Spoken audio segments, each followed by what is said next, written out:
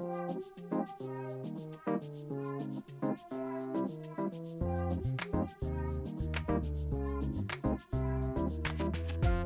to Fave This, a show about fandom, internet culture, and the unusual things people do in video games. This is your host, Patricia Hernandez. I am joined by my lovely co-host, Geeta Jackson. Hi, Patricia. It's Geeta. Hey, Geeta.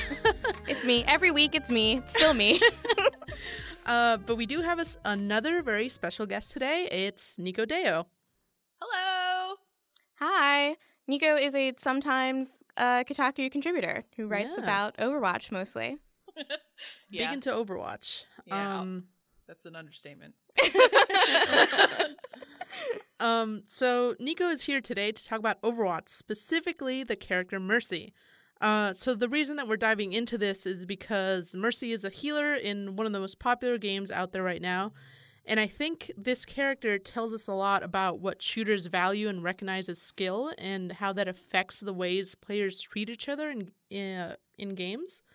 So earlier this summer, Nico wrote an article titled "Why Does Everyone Hate Mercy?" and she detailed how the Overwatch community slowly started turning on players who use Mercy, and Mercy, as many of you know, is a character that can heal with the press of a button, or she can boost teammates' attacks. She could also latch onto allies and fly with them whenever she wanted, and previously, for her ultimate attack, she could revive her entire team so long as she was within range. And this was before a more recent patch, but we will get to that in a second. Yeah, we'll talk about that. So Nico found something curious, though. Like, even at the highest echelons of this game, top players in the game kept complaining about Mercy. They basically, like, kind of derided other players who mained Mercy. So I just wanted to ask you, Nico, like, can you walk us through a little bit of like what happened in the Overwatch community and why you think people reacted in the way that they did? Because if I recall, you interviewed like actual Mercy mains at the top of the leaderboards. And Yeah, I talked to a bunch of support players as well as Mercy mains all across the competitive rankings of Overwatch. So top 500 all the way down to bronze, which is where I'm at. Sometimes, basically, I talk to mostly women and a few non-binary players about just, you know, how they get treated by the community. And every single person said that they get dumped on, just tons of toxicity, that a lot of the comments are often gendered, even if they're not women, but if they're perceived or expected to be women because they are playing Mercy, there's a lot of like flack there. Feels like there's so many different issues going on in the Overwatch community from a social perspective, which is something I'm a little bit more familiar with as like, you know, a feminist media critic, and also from a mechanical perspective, which is what I think kind of leads into the narrative of how the changes are being received. And they just sort of like mesh together like a giant knot of just everything. So what do you think were kind of like the social reasons leading people to treat like kind of like a key member of a lot of teams very, very poorly? She is a visibly femme character. She's very feminine. She's got these beautiful angelic wings. She's got all these like angel related voice lines. She's seen, you know, like from a character perspective, she's a very like effeminate and like caring and supportive support class. The other support characters are like robots and cool DJ dude and sniper grandma, you know, but Mercy Mercy is the healer that exemplifies that kind of healing role. She's very innovative to the shooter genre because she is not damaged. Like she's not out to kill people. I mean, she has a blaster, but her predominant focus is healing and supporting a team, and I think that is a role that is not new, that's new to the shooter genre. That's something that we see more in MMORPGs as well as MOBAs and things like that. Team games that don't have the first person shooter component. Support is you know, like that's a little bit more germane to those genres. So Mercy coming into the team shooter genre is a little bit new. I mean, yes, a lot of people have made comparisons to TF2 and the medic. That's probably the only other time that I think we've really seen support and healing come in. Well, that's what I was thinking about right now. Yeah. Like, I never heard of the medic in TF2 having this sort of stigma, and maybe it's because I didn't follow that scene. I have no idea. Like, did you follow that at all? Do you think that was a thing that happened in that game? It really wasn't. I mean, like, he had a similar ability to Mercy's boost beam, even. Like, you could overcharge other players, and, you know, seeing a medic trailing behind a heavy was just not good news back when I played. But no derision like that. And the reason I think is because while TF2 was absolutely 100% popular with women. But I'm looking at the medic right now from TF2, and I mean, one, it's an entirely different aesthetic, but like the major difference for me that I'm seeing is that other than being a man, he is like a stuffy British stiff upper lip guy. Like he's not. Mercy is like a very beautiful looking, very prototypical Blizzard design for a character, for a female character. Yeah. Especially the very on the nose like wings thing is like extremely Blizzard. And they love their pretty women, and just, you know, I can understand how frustrating it would be to like have a full team res after you've had a full team kill. But like, how much do you think this just has to do with her being like a pretty blonde girl? It's a lot, I think, and more so than even her just being a pretty blonde girl, because I know up and down a lot of people will always rebut what I say with like, yeah, but I don't notice the player models or blah, blah, blah. I think what it actually has to do is that she is the entrance to the shooter genre with Overwatch, which was also a big boom in the shooter genre for people who had never touched a shooter before. And right, you usually tell someone who's starting out, maybe you should play Mercy, or at least I've said that to people. Exactly, because she is a non-shooter character in a shooter game, and that makes a lot of people who have never touched shooters, who have never felt comfortable with shooters, who didn't feel good in the community of shooters, gravitate towards her. And people who love to support and love to heal and love to help their team out, but aren't necessarily mechanically proficient right off the bat, that's a great role for them to drop into.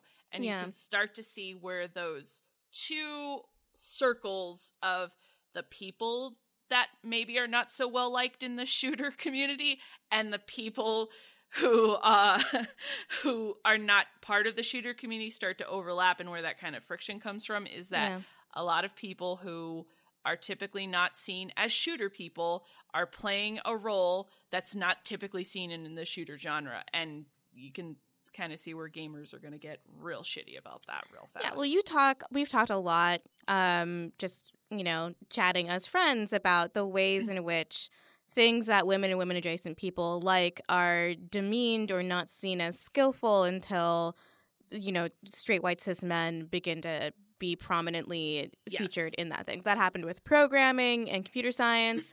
That happened with, there's a difference between, like, a home cook and a chef in a restaurant.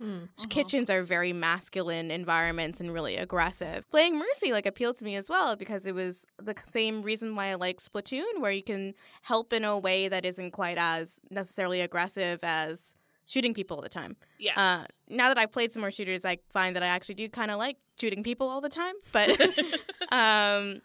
you know, it was sort of a safe way for me to play a game of Overwatch and then feel like I was helping, even though I wasn't really sure what I was doing.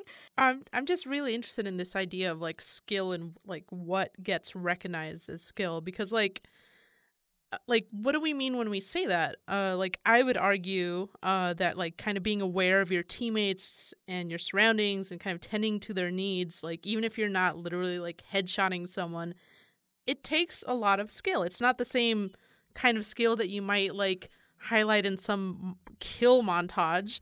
Like you're not gonna make you're not gonna hit record on that moment that you like turned around and noticed that stupid ass Genji who like needed healing right when you were about to push the payload, and you managed to like just keep him alive. And I mean, like even that meme alone I feel like says a whole lot. Like the whole Genji, I need healing thing. Like, Yeah. and the way that like Mercy is always depicted as like sick of everyone's shit, I think that like really speaks to the degree to which playing a healer is all this emotional labor. Like, even just taking one for the team, deciding to be the healer if that's not who you want to be, but like for the sake of that balanced team, like you don't get to be selfish when you're playing as Mercy. Like, even though Overwatch boasts about how team centric it is, I think she was like one of the only characters who could never afford to do whatever the fuck she wanted, and yet within the community she got known as like the lowest skill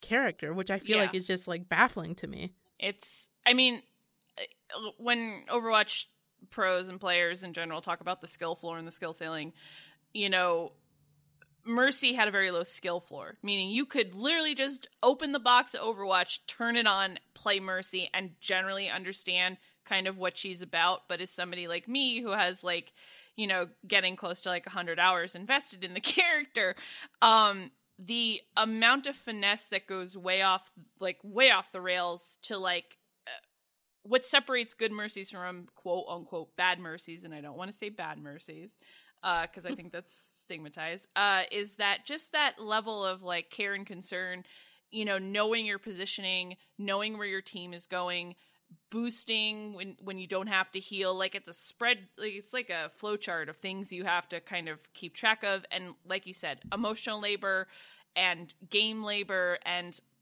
support doesn't get recognized for the things that it does in general, but Mercy really doesn't get recognized for the things that she does because she's not aiming.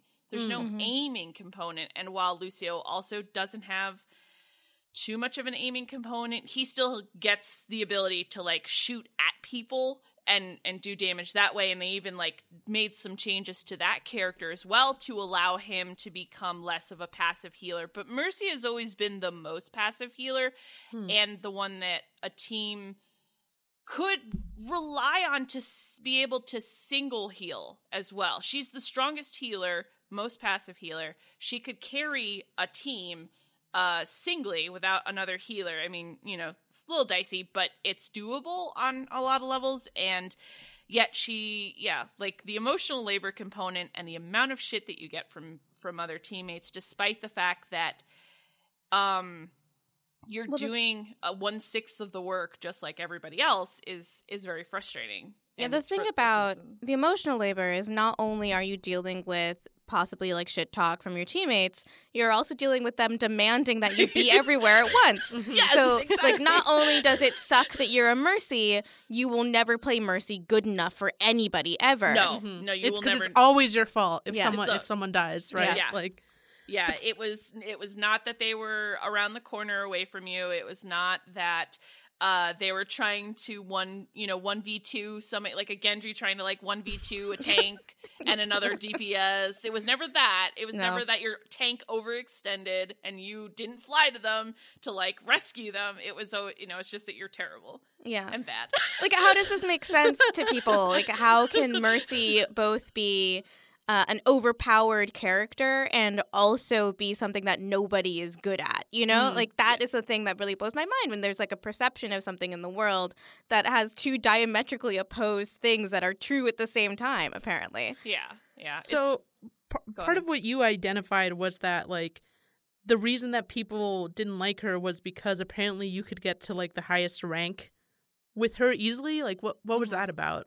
Both Jeff Kaplan and I believe Scott Mercer, who are two of the lead developers on Overwatch, or the public faces of Overwatch, have gone on record as saying that the skill rating, which is how you're determined, in a hierarchy in the competitive modes of the game, your SR was determined by a very complex algorithm that factored in a ton of things, including how well you played a hero in a particular match versus your teammates, how well you played a particular hero versus the entire histographical data of all the other people that play that hero. That's intense. Yeah, as and a lot of other like hidden stuff that is under the hood that they don't really talk about, for good reason. It's proprietary, that sort of thing. But what people were essentially doing is they were, gaming the system a little bit, where they would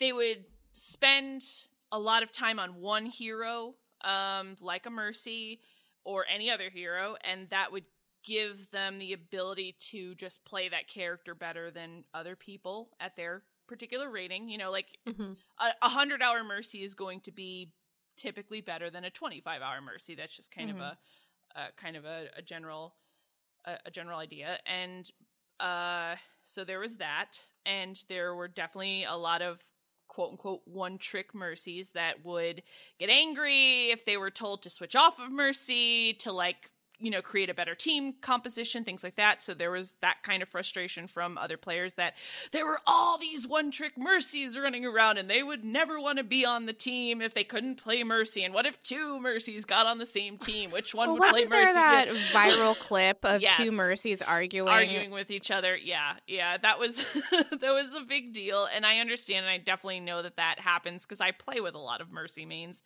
and we always have to, like, kind of juggle who gets to play Mercy. But the thing that actually was kind of the issue, and this is SR changes that have actually come out in season 6 that just started a couple, like, last week, I believe. They sort of reconfigured how the algorithm worked with regards to your SR and the amount of points, you know, skill rating points that you get at for a win based on the hero you play. So people who were picking heroes that were low populated at certain ranks, like Symmetra, Junkrat, Torbjorn, basically picks that people don't make as often at the higher levels of the competitive ranks, they were getting inflated SR because no one was playing them at the high levels, so they could basically do moderately okay, and because there wasn't as much, like, hero data, they weren't playing against as many people with that hero, meaning that they would be seen by the game as doing really, really well. So they would get a lot of skill rating for any wins that they got. So they would have a low win rate, but they'd be really high in skill rating. And the same thing with Mercies would happen, where despite the fact that there are a lot of people who do play Mercy, as you go kind of up the rankings, Mercy play gets a little bit more sparse, things like that. But also, Mercy was an easy character to kind of, like, duo with a DPS or a tank friend that could kind of, like, quote unquote carry you up in the rankings, because they would play really well and all you had to do to kind of participate in a match is just heal or boost them. And so it would be like an artificial way to kind of carry yourself up in the rankings. So a lot of players were kind of rightfully upset about that, but that isn't really, I don't know if that's really a Mercy thing and not people taking advantage of Blizzard's algorithm thing. That seems like a more problem with the math that they figured out how to cheese this. Like, that's something that gamers will do all the time, is, like, look at the algorithms and figure out how to fuck with it. This entire idea of one-trick pony is interesting to me because, like, it almost seems like moving the goalposts to some degree, because it's like, it's not enough for this Mercy to be good, even if she's good. If she's not also good with other characters, then it's not worth as much, right? Because this is a hero shooter, and unless you can play everyone to a certain level, then, like, it doesn't matter how good you are with one character. Yeah, which is funny because they are definitely one-trick soldiers. There are definitely one-trick Soldier 76 mains. There are definitely one-trick, you know, there's Diva mains. There's mains of all shapes and sizes. But the thing that we're kind of forgetting is that if you already perceive Mercy and Mercy players as low skill, as untalented, as at a deficit, no matter what they are doing, it starts to become very easy to kind of see that logic. Okay, well, she's a Mercy main, so, oh God, she won't want to switch off Mercy. She can't switch off Mercy. And the reason she won't is because she can't play any other character because, and this is quoting many Redditors that I saw, she cannot transfer her mechanical skills to other heroes. And that's kind of where the fundamental thing is coming from, is that if you're a one-trick Mercy main, if you're a Mercy main at all, you are seen as being unable to make the leap to learn other characters because Mercy just heals people and has no shooting or aiming component. And therefore, you are a deficit no matter what hero you jump off onto in order to create a better team composition. You will just be automatically worse at it, despite the fact that every Mercy main I have ever spoken to also seems to like also play Diva, also play Widowmaker, which is a sniper, also play like other support classes. And a lot of the reasons that they do that is because of this whole idea that Mercy mains can't ever play another character and can never gain any other mechanical skills. But it always comes back to this idea of, well, it's not that we hate Mercies or Mercy players. We just think that they're all bad and they'll never get better. We found out some math words we could use to explain why they're bad and why we don't like them and why it's like fine for us to feel that way. No, like, well, if you look at the skills that you need to use to play Mercy, like spatial awareness is like not exactly something that is incompatible to like the rest of the characters in the game. And like all of the support characters are going to need to know where their teammates are at all times. Yeah. And when you play Mercy, you do also have to aim your gun. You have to aim it, like maybe with not the fidelity that you need to aim more of the sensitive guns that actually shoot damage to kill people, but you do actually need to be pointing her healing gun at the players you want to heal. All the battle Mercies take offense to like the idea that you don't have to. her gun is ridiculously powerful because it has it's a projectile, but it's a straighter projectile than most of the other guns in the game, and it does way more damage than most of the other guns in the game, with the idea that you're not taking it out very often, that sort of thing. But the thing is like the kind of the general perception of the the stereotypical Mercy player is that she only ever plays Mercy. She has no idea how the game works. She has no idea how to shoot anything or shoot people, and she will constantly be a detriment to the team if she is not playing Mercy. And even then she might just cock it all up because you know how they are. They're just all bad. They're also terrible and bad. That's the general perception, and it always feels like every argument kind of works into that. And I believe that that's one of the reasons that general perception of like low skill to unjust, unfair rewards. I feel like that's where that narrative got really hot, especially when it came down to how people talked about Resurrection. And so that's a big thing. So yeah, I mean, like for a while, it kind of seemed like this weird insular player concern, like a thing that YouTubers would talk about. But then Blizzard actually decided to overhaul Mercy. Like, just to like quickly recap, what was this, like a few weeks ago, Blizzard decided to make it so that she can only revive one character at a time, not the entire team. And now the revive is not an ult. It's just like a normal ability with a cooldown. And her new ult, Valkyrie, allows her to fly. It makes her healing beams more powerful and they can go farther. And like more notably, it just also allows her to shoot faster and harder. Yeah. There's just like this direct quote that I want to read from Jeff Kaplan, the lead designer on Overwatch. We feel like Mercy will feel a lot more engaging to play than standing around in the corner, hiding and waiting for that moment to press the ultimate, which I think is an interesting quote. And I'm just curious, Nico, based on what you've said on Twitter, it didn't seem like you were all that happy about these changes, but I'm curious if you've played around with them, what you think about them now. Yes, I have played pretty extensively on the PTR because I did want to see how it was. And honestly, the changes are fine. I'll learn them. Every Mercy main will learn how to play them. It's not really super hard to get your, brain around. It's a good ult, but it said a lot more to me about the community and the game in like bigger, broader strokes than just do you feel like these changes came from Blizzard actually feeling like Mercy had a problem, or do you think that they felt pressure from the community to change her? I don't know if I can ever speak to that fully because I don't know what goes on in the minds of Blizzard. I've tried for many years to crack that nut when it comes to changes, and I want to say it's probably a little bit of both. Mm-hmm. It's a little bit of the developers having a particular perception of the character, and it is also a response to the community. And that's why I got really angry about it, more so than, having to learn how to replay her, was this perception that she is a passive character, and that is the fault of the Mercy players. And the reason I say that is because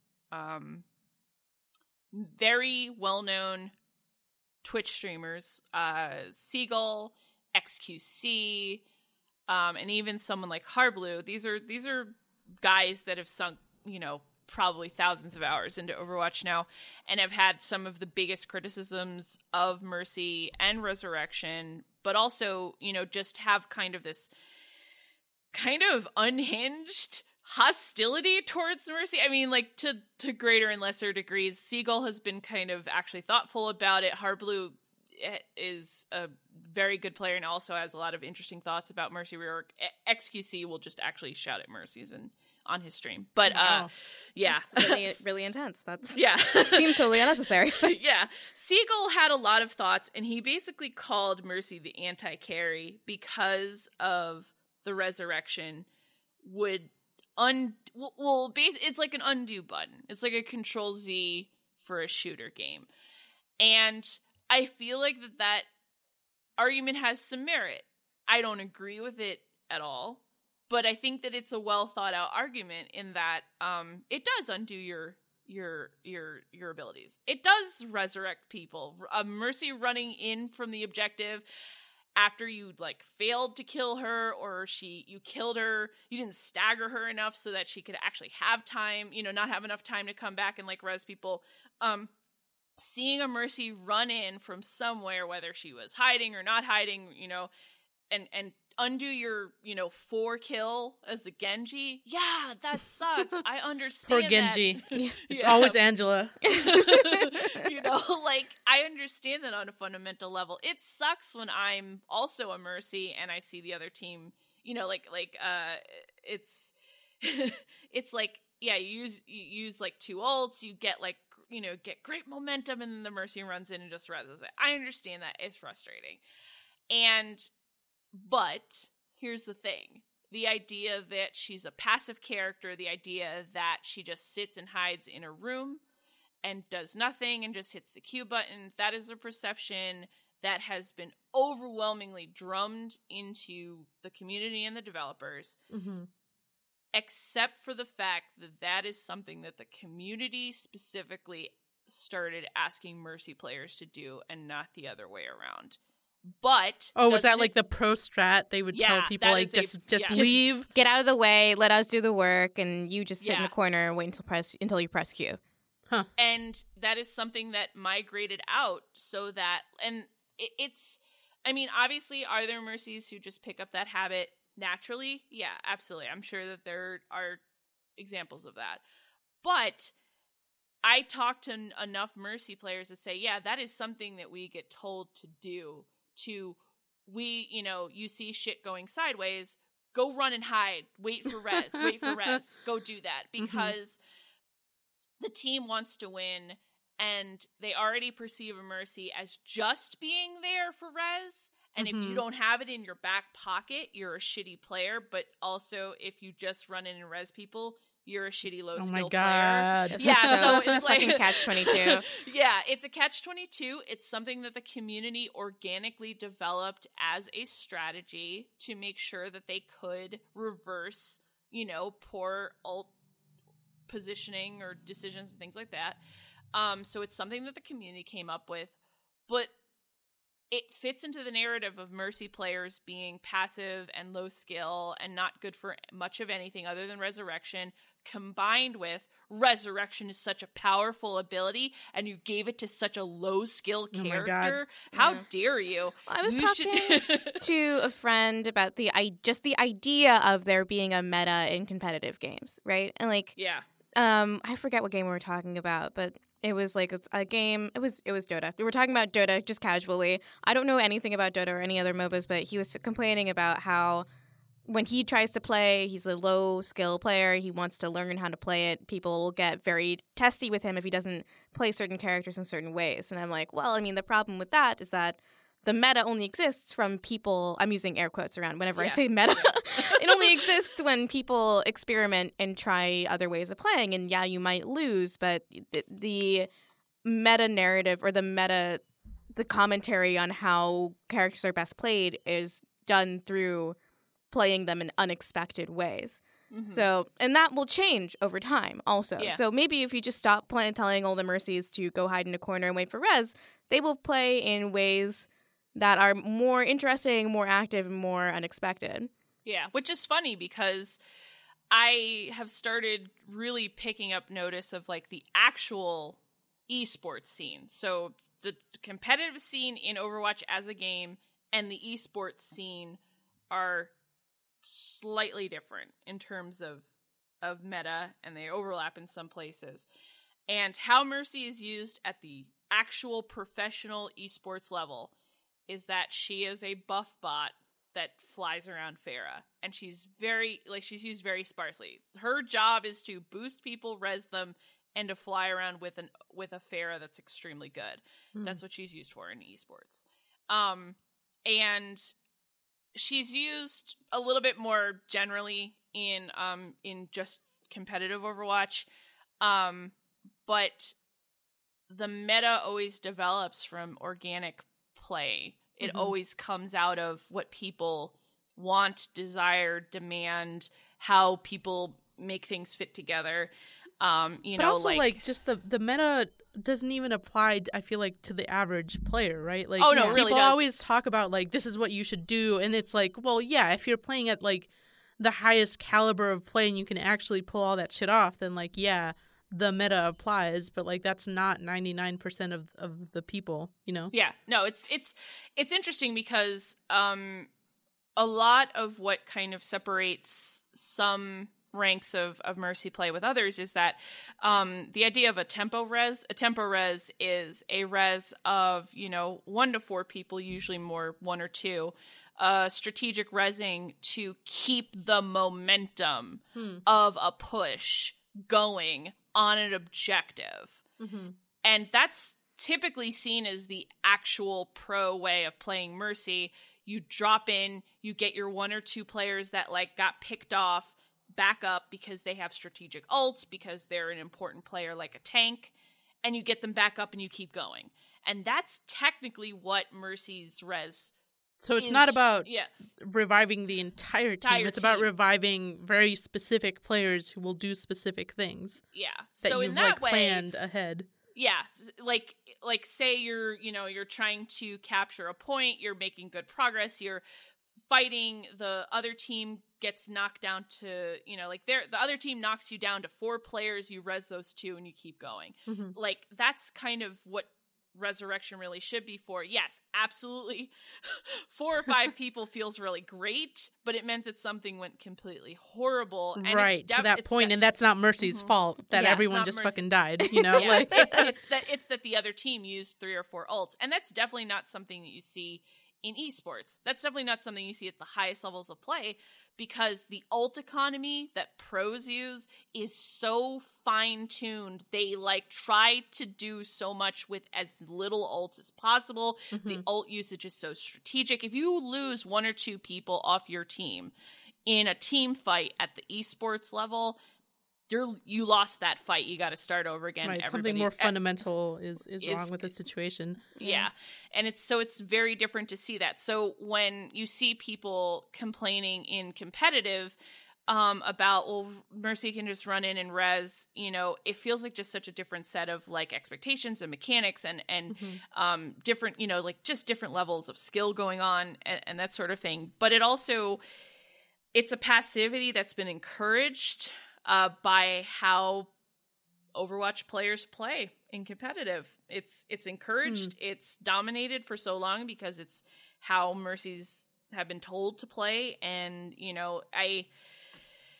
it's one of the things that I have hesitated so much about is it just feels like that narrative got driven really forward by a lot of well-known streamers because I don't think they like the idea of disempowerment. And that's something that I fundamentally am trying to actually kind of chase after as a writer and a critic, is that disempowerment in the shooter genre is something that shooter players cannot fundamentally be comfortable with, and I find that really interesting because shooters, as I understand them, I'm not a legacy FPS person, but as I understand it, shooters are a lot about selling the fantasy of power. skillfulness, power, Yeah, skill.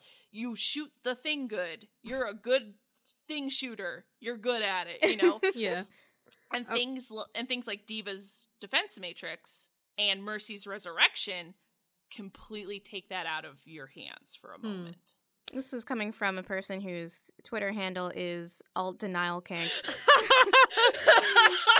That's Nico's Twitter handle. Yeah. Yeah, it's but I mean, kinks aside, no kink shaming. I think that's a fundamental idea that's getting challenged here that I think people are really uncomfortable with. That resurrection made shooter people feel really bad. Yeah, I mean, I think this whole thing says a lot about gaming culture. I wouldn't say Mercy is perfect, but it kind of stands out to me that, in order to improve her, the developers decided to give her more, combat versatility, kind of require her to go into the fray more, and, just the way that the community has embraced this stands out to me, because I keep seeing these memes, highlighting all the ridiculous kills Mercy can get with her, new, powerful pistol, and how she's, a killer demon now, and I'm just curious, why is this the Mercy that people embrace now? Why is the Mercy who knows how to keep her team alive, even if she is actually hiding, less validated than the Mercy who manages to headshot that one character? And yeah, it's because the larger community still sees that skill equaling value, and that Mercy, a specific type of skill, right? Yeah, I should say very specific type of skill that is shooting, aiming, killing people, damage, basically. And that Mercy wasn't really about damage, and she was seen as very passive. That's the thing that I keep seeing get bantered around is passive and non-interactive and which means that I feel like that's a fundamental misapprehension of all the things that we just talked about, which is that she's doing there's so much going on under the hood that I don't think even these developers were kind of realizing, and that every other character, including other supports, have that capital S skill component with aiming and shooting and doing damage to make them quote unquote valuable. That Mercy not having that component is what made her be seen as a detriment. And I mean, I saw a lot of Mercy mains completely happy with this change.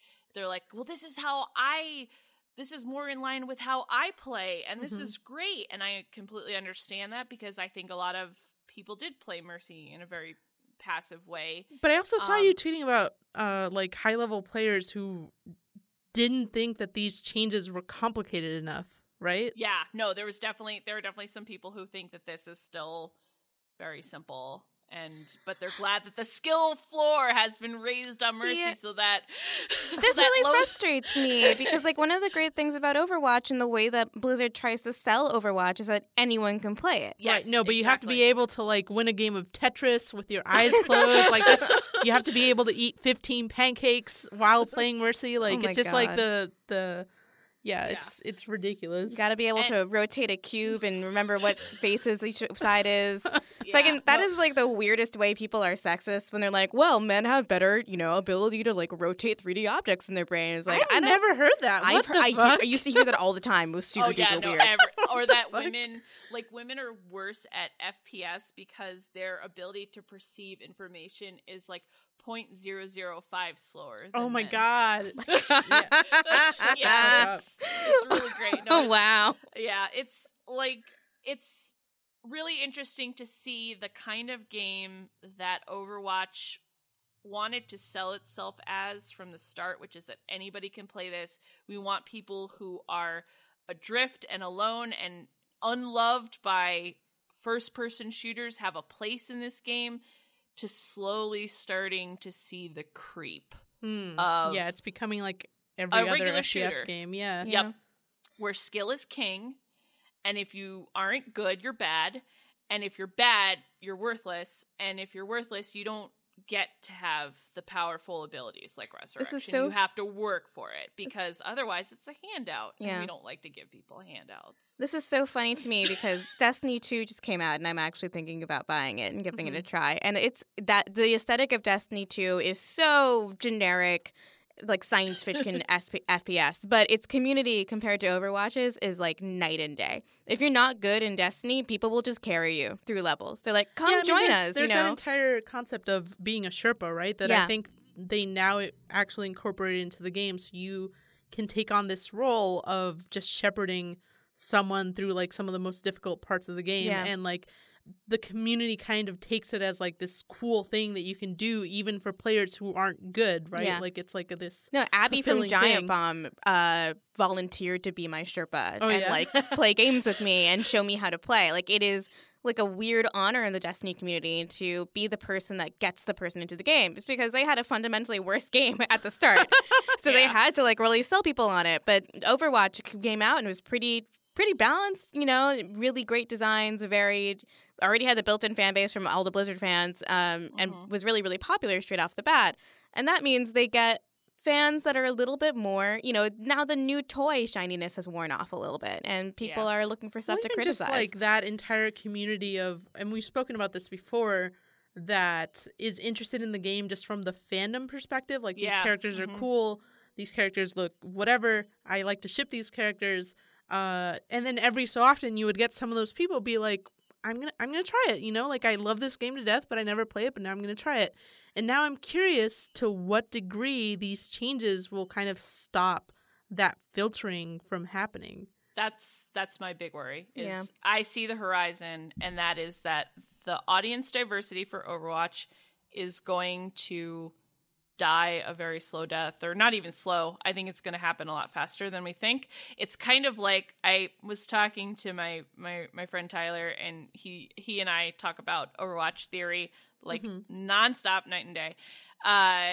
Is that if you think of Overwatch as an ecosystem, or like, you know, a bacteria plate. Oh God! You know, well, of course, the flora and fauna of the Overwatch community is going to start getting gobbled up by certain kinds of players. And those more casual players, despite the fact that they're the ones that were part of the 20 million that made Overwatch's numbers so great, they're going to start to get picked off and killed off and eaten and ravaged. You just hear about the way in which the game is talked about now. Like, all I hear about is toxicity, toxicity, toxicity. And I just think, like, who would want to jump into that? Like, if all you hear about this game is that how toxic it is. Yeah, like, and the skill thing. If you're taking one of the easiest places to enter into the game that isn't based on shooting, and you're making it harder and about shooting because some players who approach it from a fundamentally skill-based position didn't like that you were so powerful for so low skill. Like you're not going to want to join and play Mercy. You're not going to want to do that because these people who are in a completely different part of the petri dish made it so that the character that would be most fundamentally desirable to those different and diverse sorts of people is not there anymore. Not in the same form, not in the same accessible way. And it's very much an accessibility issue. And I think the big kind of elephant in the room here is that it's esports. And Overwatch as a brand is gearing up to become the next big esport. That's the bulk of what I hear about. Aside from it being toxic, it's just like Blizzard bought this arena. Blizzard is like incorporating these teams, and like that's all I hear about. They really want to make this fucking thing happen as esports. Yeah. I mean, it's, and I don't blame them. Esports is really hot right now. It's like so hot. Super hot. It's, oh my God, it's so derelict hot right now. Yeah. Like, and see, I'm over here being like, I feel like I'm taking crazy pills. Like, you know, like I don't understand what the big deal is about esports. But on the other hand, the Overwatch Money. that It's money. Yeah, That's what the big deal is. It's like yeah, lots it's and money. lots and lots of money. lots of money. Just like esports is a big business. The Overwatch League is a like thing that they slipped in last year that is starting to actually become big now. They want people to invest tens of millions of dollars into city leagues to compete, and the new esports arena that just got announced like today, and that whole thing. And you can start to kind of arrange the pieces and start to see, well, maybe we are going to scale back that accessibility. Maybe we going to start catering to the It stops seagulls of the mattering world. to Blizzard that they are getting money from people who have never played a shooter before. A shooter. When it starts making more money because they are getting people into it through esports. Exactly. So, like, maybe... Yeah, I mean, like the motto of a lot of those big esports games has never been accessibility, right? Oh, Like no. you look at a game like Dota 2 and What is Dota? Like, what is it? Like, it doesn't make any sense to and me. like people would just be like, yeah, it's the most complicated, like you would never play it unless you're a masochist, and like the entire stigma of this game that always has this like ridiculous pot every year is that it's incredibly hard, right? Yeah. Like Yeah. Yeah, no, my cousin started playing some Dota and some League, and he was like, I had to stop because it was making me an angry person. It was like making me a worse human being. Because Yeah. you wake up and you play for hours and hours and hours, and all you hear is hostility in your ears. And like, then you like leave the game and you're still feeling really angry and hostile because people are just shouting at you all day. Yeah. It would be a shame, as someone who writes about and enjoys the Overwatch fandom so much, it would be a shame to see that overtaken by the notoriously toxic fan bases for Dota and League of Legends. Oh yeah. esports No, people. it's Yeah. esports people, and it's a fundamental problem that we've wrestled with, and Riot Games has tried to curb in their own community. But it's interesting because Blizzard's approach to breaking out of just doing RTSs and MMOs, which was their two big crown jewels, which was StarCraft and World of Warcraft, they broke out and had such mainstream success when they simplified the MOBA, which is Heroes of the Storm. They simplified the trading card game, which is Hearthstone. And then they simplified the shooter genre and made it into a fun, lovable team shooter like Overwatch. This is their brand now, but that esports dollar. The thing though about StarCraft though is like StarCraft and StarCraft 2 aren't necessarily, they're not complicated in the way that League of Legends and Dota are Oh yeah, complicated, no, right? absolutely. Yeah, I yeah. actually play some StarCraft and I'm not like great at it, but I understand what milestones I need to hit in order to become a better player. And someone like, Day9 can explain to me on a YouTube video very simply, like, here's what you need to know when you're a noob. Like, the way to make esports games more complicated and have more depth and challenge isn't necessarily just to add more fucking rules. There's only like 4 classes in StarCraft. It's been a long time since I played. And they have very specific abilities that appeal to very specific playstyles, and you don't need to make it so that it's just impossible to get into if you've never played before. I'm really curious if maybe what we're imagining right now won't come to pass, and instead Blizzard does recognize that it kind of has people in two camps, right? There are the people who just really love the shorts and love like the character aspect of this game, and there are people who really love the competitive aspect. And I feel like it would be possible for them to satisfy both if, say, for example, there was an Overwatch follow-up that was more kind of like in line with their original vision, because wasn't this like originally some sort of like MMO thing or whatever? So and we've seen them kind of play around with more like story-based events or like more like just narrative-based events. So I'm curious if like Overwatch 2 is going to have a campaign, is going to have like more like kind of PvE type stuff, which they've also been toying with for those people who aren't interested in the competitive aspect, and then having this more hardcore competitive side for it for the people who are reading like, I don't know, the meta and all that stuff. Yeah, I don't know. It's like, it's hard to imagine because the PvE events are fun, but they do get boring after a while because they're not designed in the same at the same level as like Destiny, which is largely PvE, which is one of the reasons why I think that the Destiny community is a lot less hostile, is because it does have a PvP mode. I definitely know it's that's something a big you have thing. to elect into, though. Like, Yeah, it's not exactly. the main It's not the main things focus, of the game are PvE, which is like a little bit harder to be mad at everybody else around you when you are just playing by yourself. Right. Yeah, right. when it's like, let's kill this monster, but the way to kill the monster is kind of a mathematical and team-based sort of activity that you can kind of eventually figure out and sort of whittle down and kind of get a good strategy going, or, you know, watch a video, versus like every game of Overwatch is different. I want there to be a way to keep this shooter accessible and fun for everybody, including the people who do want to play on the highest competitive level. Right. But like you guys said, it's a culture thing. You gotta stop having gamers be under the impression that gaming skill is the greatest thing above all, and that it's a 100% meritocracy, and only the really, really good people deserve X, Y, and Z, and that it only ever happens in this objective, pure way where the cream floats to the top and everybody else is below them. Yeah.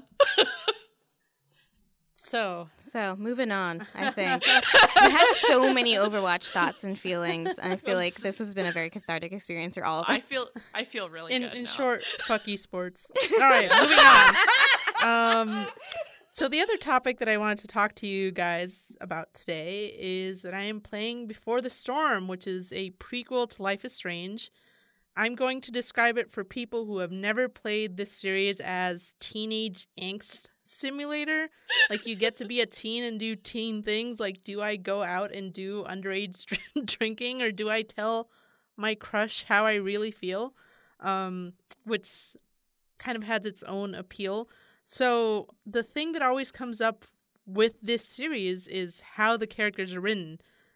People often say that about that the teens in this game don't actually sound like teens. So I have a quote here from Chloe, the main character, who has a notebook where she writes to Max, which is the main character of the first series. She writes to her every day. And so this is a note. I'm just going to pass it to you, Gita. Oh, boy. It starts right there. It starts right there. P.S. Pris from Blade Runner popped into my head last time I read one. I mean, at first I was thinking about Deckard and that smolder of his, but then Pris just totally stole the show. Probably nothing there. Think I just want her bangs. So just to recap, this is a quote of Chloe. A woman comes into her head while she's masturbating, and she thinks there's nothing to it. So, Nico, I know you were tweeting about this. I'm just what gonna are your put thoughts? that iPad down for a sec.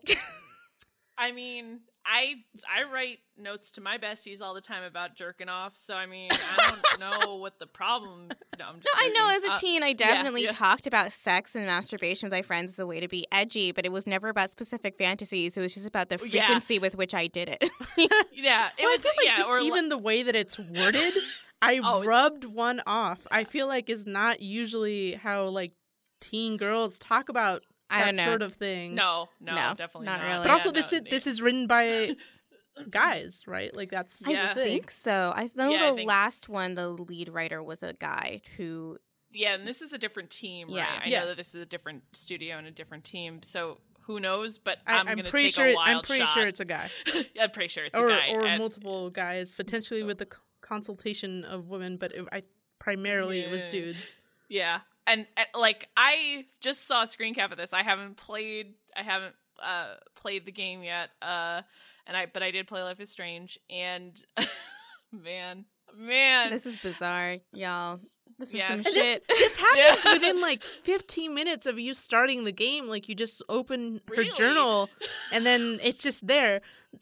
What's interesting to me though is that in the first game, I feel like there was this whole like ambiguity to the characters and their sexualities, and in this Yeah. one, it's like immediately like, no, there's some gay shit in here. And it's like, this is the first thing that you see. If you look around in her room, she has like kind of like rainbow colored stuff, and obviously the the entire story is kind of about how you might or might not fall in love with this kind of manic pixie dream girl. Mm-hmm. But I'm just curious about this whole idea of like sounding like a teen and what realistic writing sounds like. That's I mean, not it. I mean, the thing though about satisfying teen dialogue for me as someone who considers himself a lifelong teen, longtime teen. No, I really love like teen media. Like I love teen movies and teen comedies. I watch a lot of CW shows. We've watched CW shows. We have watched CW shows and seen all the teen movies. Yeah, seriously. But like the reason why a movie like Clueless feels timeless is not because it is replicating exact teen speech, but taking teen problems seriously. Yeah. So Chloe, I mean, what you wrote, Patricia, in your little impressions of the first episode was that you could sense that the reason why Chloe sounds like such a doofus a lot of the time is because she is intentionally trying on the character of a badass. right? So if like writing can make that clear, you know, like the thing about Cher Horowitz that is so compelling and the way that she talks is so interesting is and feels so genuine is that the movie takes like great lengths to show her problems as being totally valid, even though she talks like a total airhead. So when she's saying that, doing that speech about how America should take in Haitian refugees and comparing it to when you get, you know, wedding crashers at a wedding, it feels really real just because you understand that is exactly how that character would think. So, I mean, the Life is Strange dialogue is totally cringe-worthy, but for me, what really always rang true was that these characters had motivations that made sense, relationships to each other that I understood and empathized with, and real problems that felt really concrete. Yeah, it's the dialogue stuff and kind of the writing is that I think where the kind of problems kind of run into is coming from the perspective of, like, yeah, I love the relationships in Life is Strange and how kind of real they felt. Like, man, I've been on the outs and in a weird, uncomfortable place with a female friend for a variety of reasons. And, like, Chloe and Max's, like, essential struggle of, like, you fucking left me behind. Like, that's so real. That's such good emotional grist. But then you run up against something like this in, you know, Before the Storm. And it feels like it's writing to wink at the audience, and it's not really writing to convey something about the character. Well, that's what I felt like as reading this. I was like, okay, I will believe you were in this situation, but I don't feel like you would express it in this way, so I don't feel like it's like properly conveying the character. It's more like for people to know that, yeah, she is totally bi, and it's just not. She doesn't know it. She just doesn't know it yet. You see, that's so hilarious. I do totally buy that Chloe, you know, would assume that she was, you know, her sexual attraction to Pris from Blade Runner is just about her bangs. But it is about, you know, if this character wasn't yet the aloof, punky badass from Life is Strange, then there's no way whatsoever she would talk to Max about these confusing feelings she was having. Yeah.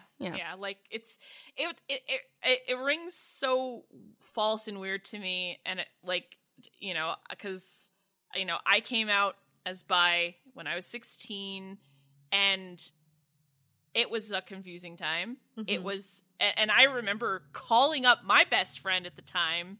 Not writing about my jerking off in a journal, but actually just calling her up and being like,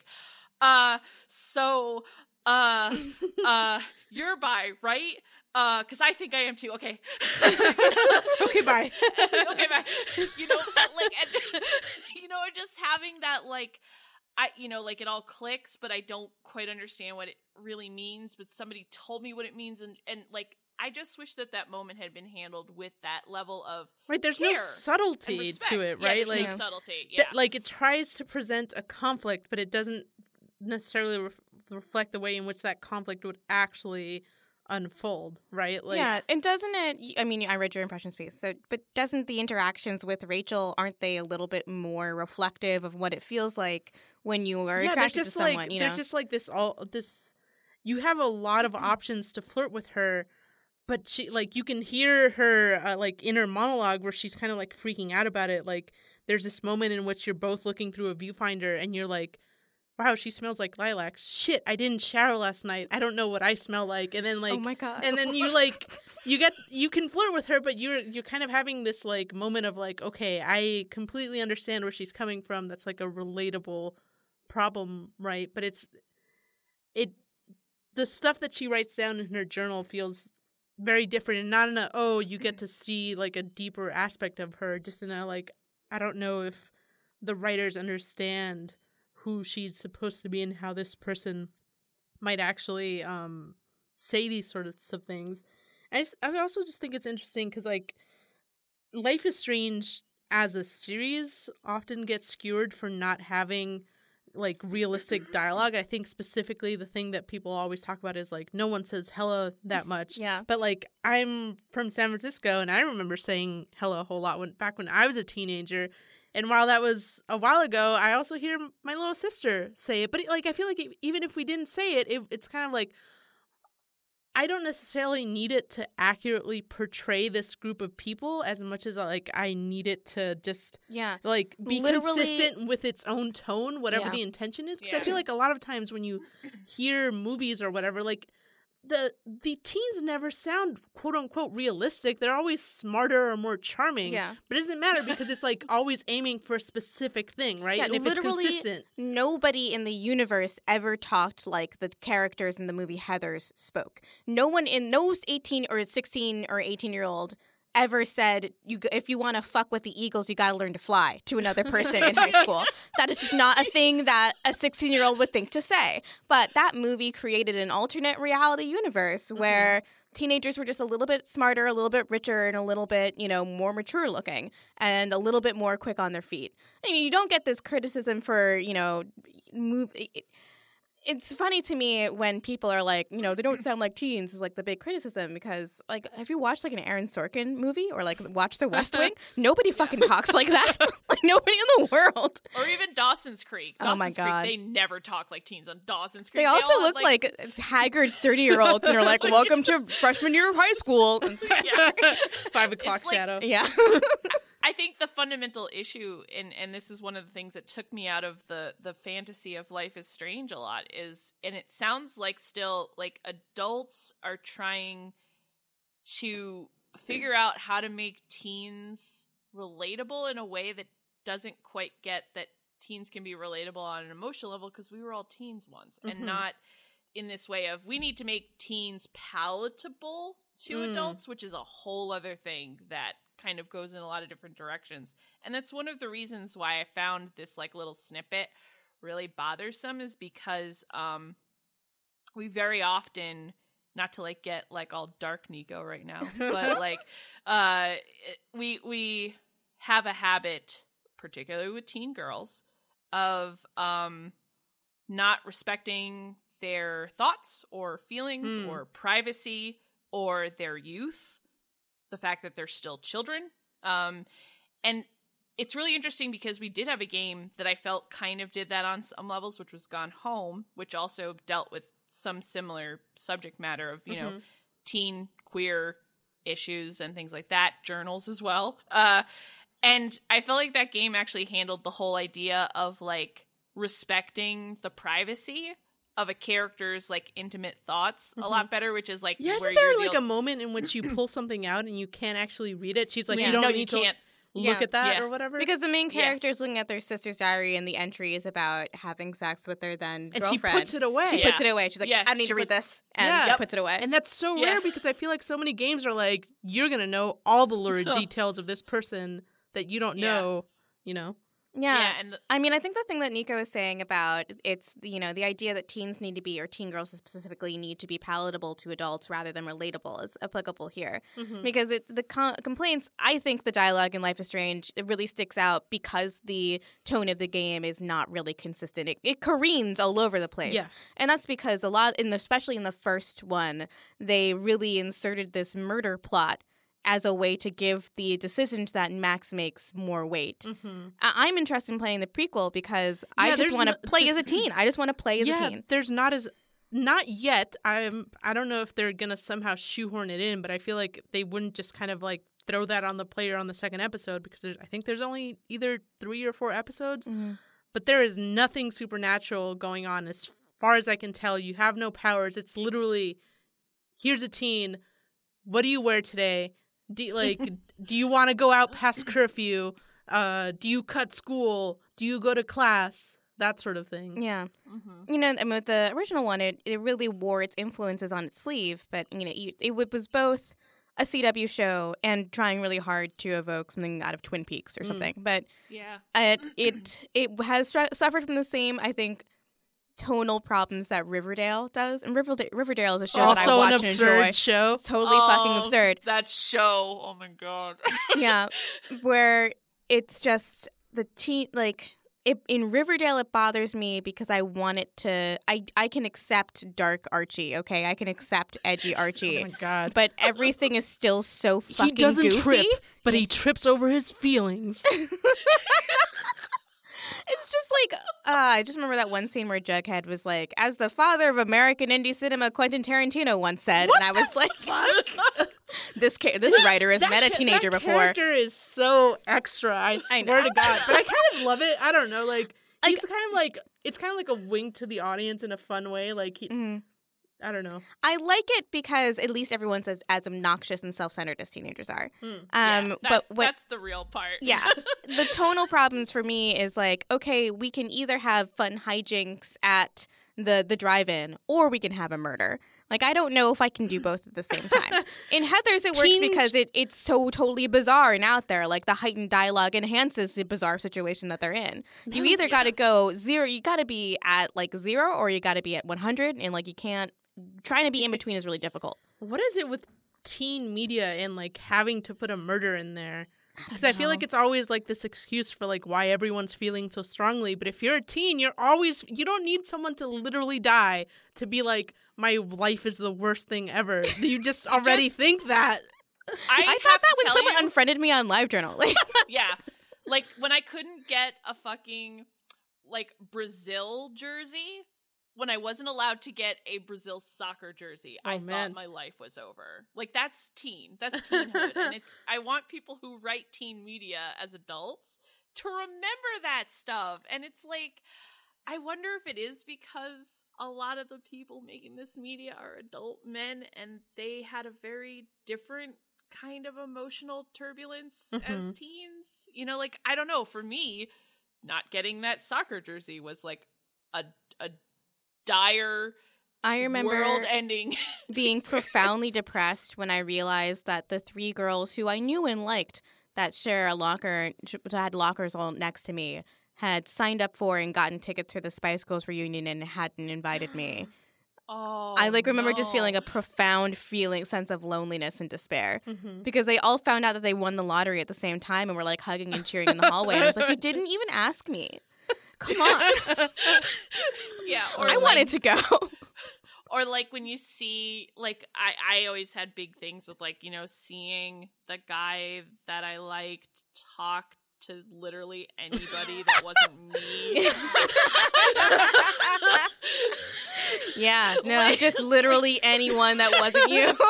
Literally, like a teacher, a dog passed by the school, like, you know, like, because then it was like a moment that I wasn't getting to experience, and oh my god, you know, so it's like this is all the stuff I remember about being a teen and stuff that I wish kind of got baked in a little bit more into that stuff. And so when I see something as kind of glaringly obvious as like this very a little bit aggressively crude way of talking about the complications and the confusion of dealing with your sexuality as like a teen girl, I see it as like it doesn't feel genuine because it's like it doesn't have that like that weird absurdity of being a teen. Right. It's just so very like and it feels a lot to me like you know, and maybe I'm presuming a lot here, a straight writer trying to give us a little like jokey side nudge that oh shit, Chloe doesn't know she's not straight yet, you know. Haha, isn't that hilarious? There's so many other ways to communicate that without making it a weird sexual thing too. Like another thing is like I know that like teenagers do actually have sex and like that should be depicted like honestly in media, but it is also like I don't want to feel like someone is leering at Chloe's sexuality. But the other reason that it doesn't even make sense that she wouldn't just know this is because the game is so open about this sort of thing. Like, you meet someone and they're gay. Like, there's a character in there that's just kind of like openly gay, and they kind of tease her a little bit for liking girls. And then even just in the way that you interact with Rachel Amber, and just the way that you can just tell her that you're into her and just flirt with her, and this inner turmoil that you have over flirting with her, I feel like there's no way Chloe would then write in her journal, wow, I don't know why that woman passed through my head while I was masturbating. Like, that just doesn't even make any sense.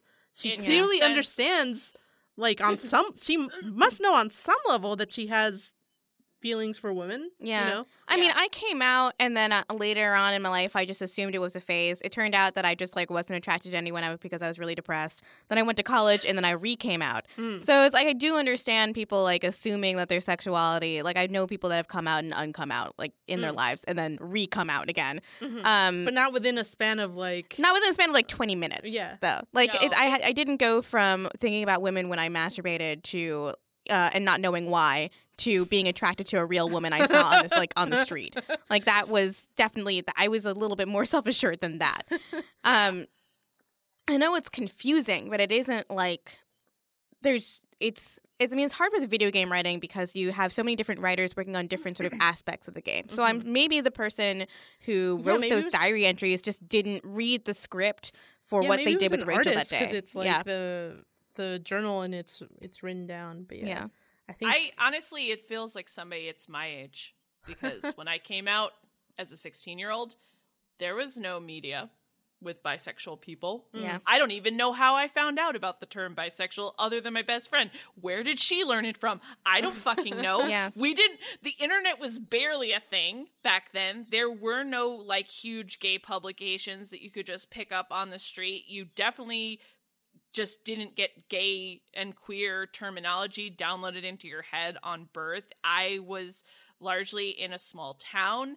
I had no immediate relatives who were queer, and the one that was never talked to me about it because he didn't know and I didn't know. And it's like, so a lot of that feels a lot like somebody my age trying to write about that experience, because I was confused when I was 16 because I didn't have social media. I didn't have the media awareness that kids now do. Like, here you go on Twitter at age like 12 or 13 and you see people talking about being bi and trans and pan and all sorts of things immediately, or like Tumblr or anywhere else. Yeah, you can just Google, like, what is bisexuality and know immediately, get a definition on people's experiences. You know, when I was younger, like, I definitely thought it was, like, really weird, like, how much I wanted to hang out with certain girls. Yeah, for me, I'm just like, oh man, I really like the girl on the cover of this magazine. Why do I find myself really attracted to her? And I didn't even know that it was attraction. I just have a friend. Man, I really like looking at it a lot. We have a friend that had an enormous poster of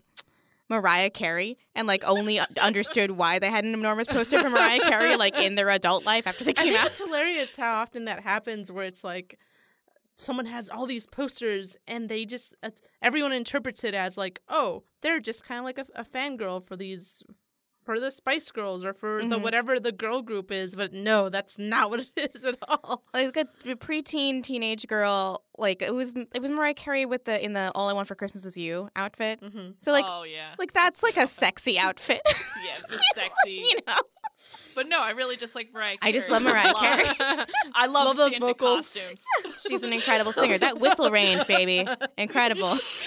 Yeah, like and I think this also goes back into those topics that we talked about with, like, teen girls being underestimated in a lot of ways. Man, queer teen girl sexuality is a whole, like, spectrum of being underestimated in a lot of ways and not figuring yourself out, because it's so kind of inculcated in our culture that girls are just naturally more emotional and just have tons of girlfriends and just, like, it's so for the longest time you don't even know you're, like, gay or queer or whatever, because you're just, oh no, I'm just really good friends with all these women that I want to kiss. Just really good friends, and I just really want to do everything I do with them, and I really just want to, like, go to the beach with them, and I really just want to sleep over at their house all the time. I just, like, we're really good friends.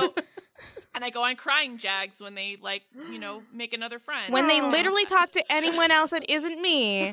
I get really upset, and that's just what friendship is. Oh my God. That's how friendship works, right? You joke, and yet I feel like that is literally how I found out in college when I got so mad that this girl was like going out with this one guy, and eventually I was like, why am I so mad about this? Why am I so mad about this? And then it just like dawned on me in that moment. Oh Jesus. no. Yeah, like, why was I so upset that my sister like destroyed my Catwoman poster? All right. I think this well has been dried at this point. We could just make bisexual girl jokes for the rest of our lives. That can be our next podcast. I would love it. I would love it. Hashtag bisexual girl jokes. Just bisexual things. Okay, let's do some reader mail. All right. I got a couple of comments for you here before we go to the review. Okay. So from Earthwolf, we have, this is about cheating. I don't cheat when it affects other people. No trackers, aimbots, whatever. But if I find a console command tree, I can't keep myself from using it and ruining the game for myself. Civ 3, I had nukes in the Stone Age. Fun for a bit, but after a while it loses its luster. Then for a while, I was working 50 hours a week, going to school 3/4 of the time, and was a new dad. I was playing MMOs and would occasionally buy in-game currency because I didn't have the time to farm it myself. I wanted to play the quest, not kill a billion rabid bunnies. The only regret I have is that I may have inadvertently funded Breitbart. Oi. Oi, indeed. Yeah, I actually realized that I do something that is cheating that I didn't even consider cheating, and it's related to this. I always learn the debug codes for The Sims and cheat for money for myself, but when I'm building a new house. I feel like they kind of encourage it, right? Like, yeah, it's everyone part of knows the culture, what it is. Right? Like, yeah. It's fine. All right. So this next one is from Gomerthus? Gomerthus. And as an added note to this, someone commented that this might have been the plot of a Hey Arnold episode. I don't know if it actually is, but it sounded like an interesting story, so we're going to include it. Well, if this is the plot of a Hey Arnold episode, You got us! You got us. You got us, baby. All right. I used to have a friend who cheated in StarCraft. It was 1997-98 when I met him at work. The sheer level of cheating that I went to, map haps, an entirely automated game where units would be built for you, and that's not even talking the other cheats where units would fire at enormously hasted rates. His cheating was so deeply ingrained in him that it became muscle memory to activate the cheats. I actually had to remind him not to cheat when we played against each other. Was it honored? I can only trust that it was, but I'll never know. Let's get down to why he cheated. Simple. He loved having and knowing that he has an unfair advantage over someone. This manifested itself even in the early years of private school. Puberty kicked in faster for him than other boys. He bragged that because he was taller and stronger that he even threw one poor kid into a garbage can. His personality is the type where he quickly corrects anyone around him anytime someone makes a mistake of any kind. He loves it when he knows something that you don't, and by God isn't shy to throw it off. I won't go into every detail, but you can imagine that his personality traits combined together make for quite the combination ripe for online multiplayer cheating. I don't remember this episode of Hey Arnold, actually. It does remind me of Bakugo from My Hero Academia, though. Oh, yeah. Yeah, who's just another character it's a show where everybody has superpowers, except the main character who doesn't have one. He gets one. And his bully is like his childhood friend who developed a really powerful quirk, but was always the leader of the pack and greatly admired from his friends and very charismatic and everyone always told him that he'd do really well. So he just turned into a huge bully just because he was always told that he was going to do well and really doesn't take it well when he loses. So, I understand that motivation for cheating. That is a real thing, I feel like. I know I related it to being real by quoting an anime about it, but anyway. That's real. Anime's real. Anime's valid. Geodude is real, and he's my friend. All right, so we got one review from iTunes, I think. Yeah, so we've been getting some good new reviews, but I really liked this one. I need a tab away from all those pictures of the medic from TF2. But yeah, I liked this from Sallier, Sallieyer. The topic is just, it's really good. I am super enjoying this podcast. I powered through the first 4 episodes at work today, and now I am bummed because apparently I have to wait until Friday for another. So that's really here's sweet. another episode, and it's longer than usual, so you have a lot of goodness in your ears. We had a lot of feelings, and had a lot they're of all Overwatch for you. Day feelings. Here you Thank go. you. Oh, man. Thank you for the review. It's much appreciated. I do read them all, and I love reading them. And please rate and review. It really helps with visibility. You can give us a thumbs up on Stitcher. You can give us 5 stars on iTunes and Google Play. It helps people be able to find us when there's new episodes out. So I do read them. I appreciate them. And other than that, I think we are over for the week. So thank you for joining us, Nico. Oh, no problem. It was wonderful to be on here and just to talk about all my Mercy feelings. I'm glad to give you an outlet for your Mercy feelings. And so you can find me and Patricia on Kotaku, and also sometimes Nico on Kotaku. But where else can we find you? I am on Twitter at Apple Cider Witch, talking about all the Apple Cider and Overwatch things you could ever possibly want to know. And my site with all of my writing is ciderandlemonade.com. Awesome. So if you want to send us some fan mail, you should send them to Patricia at Kotaku.com with the subject line, Fave This. And thanks for listening. We'll see you in the next one.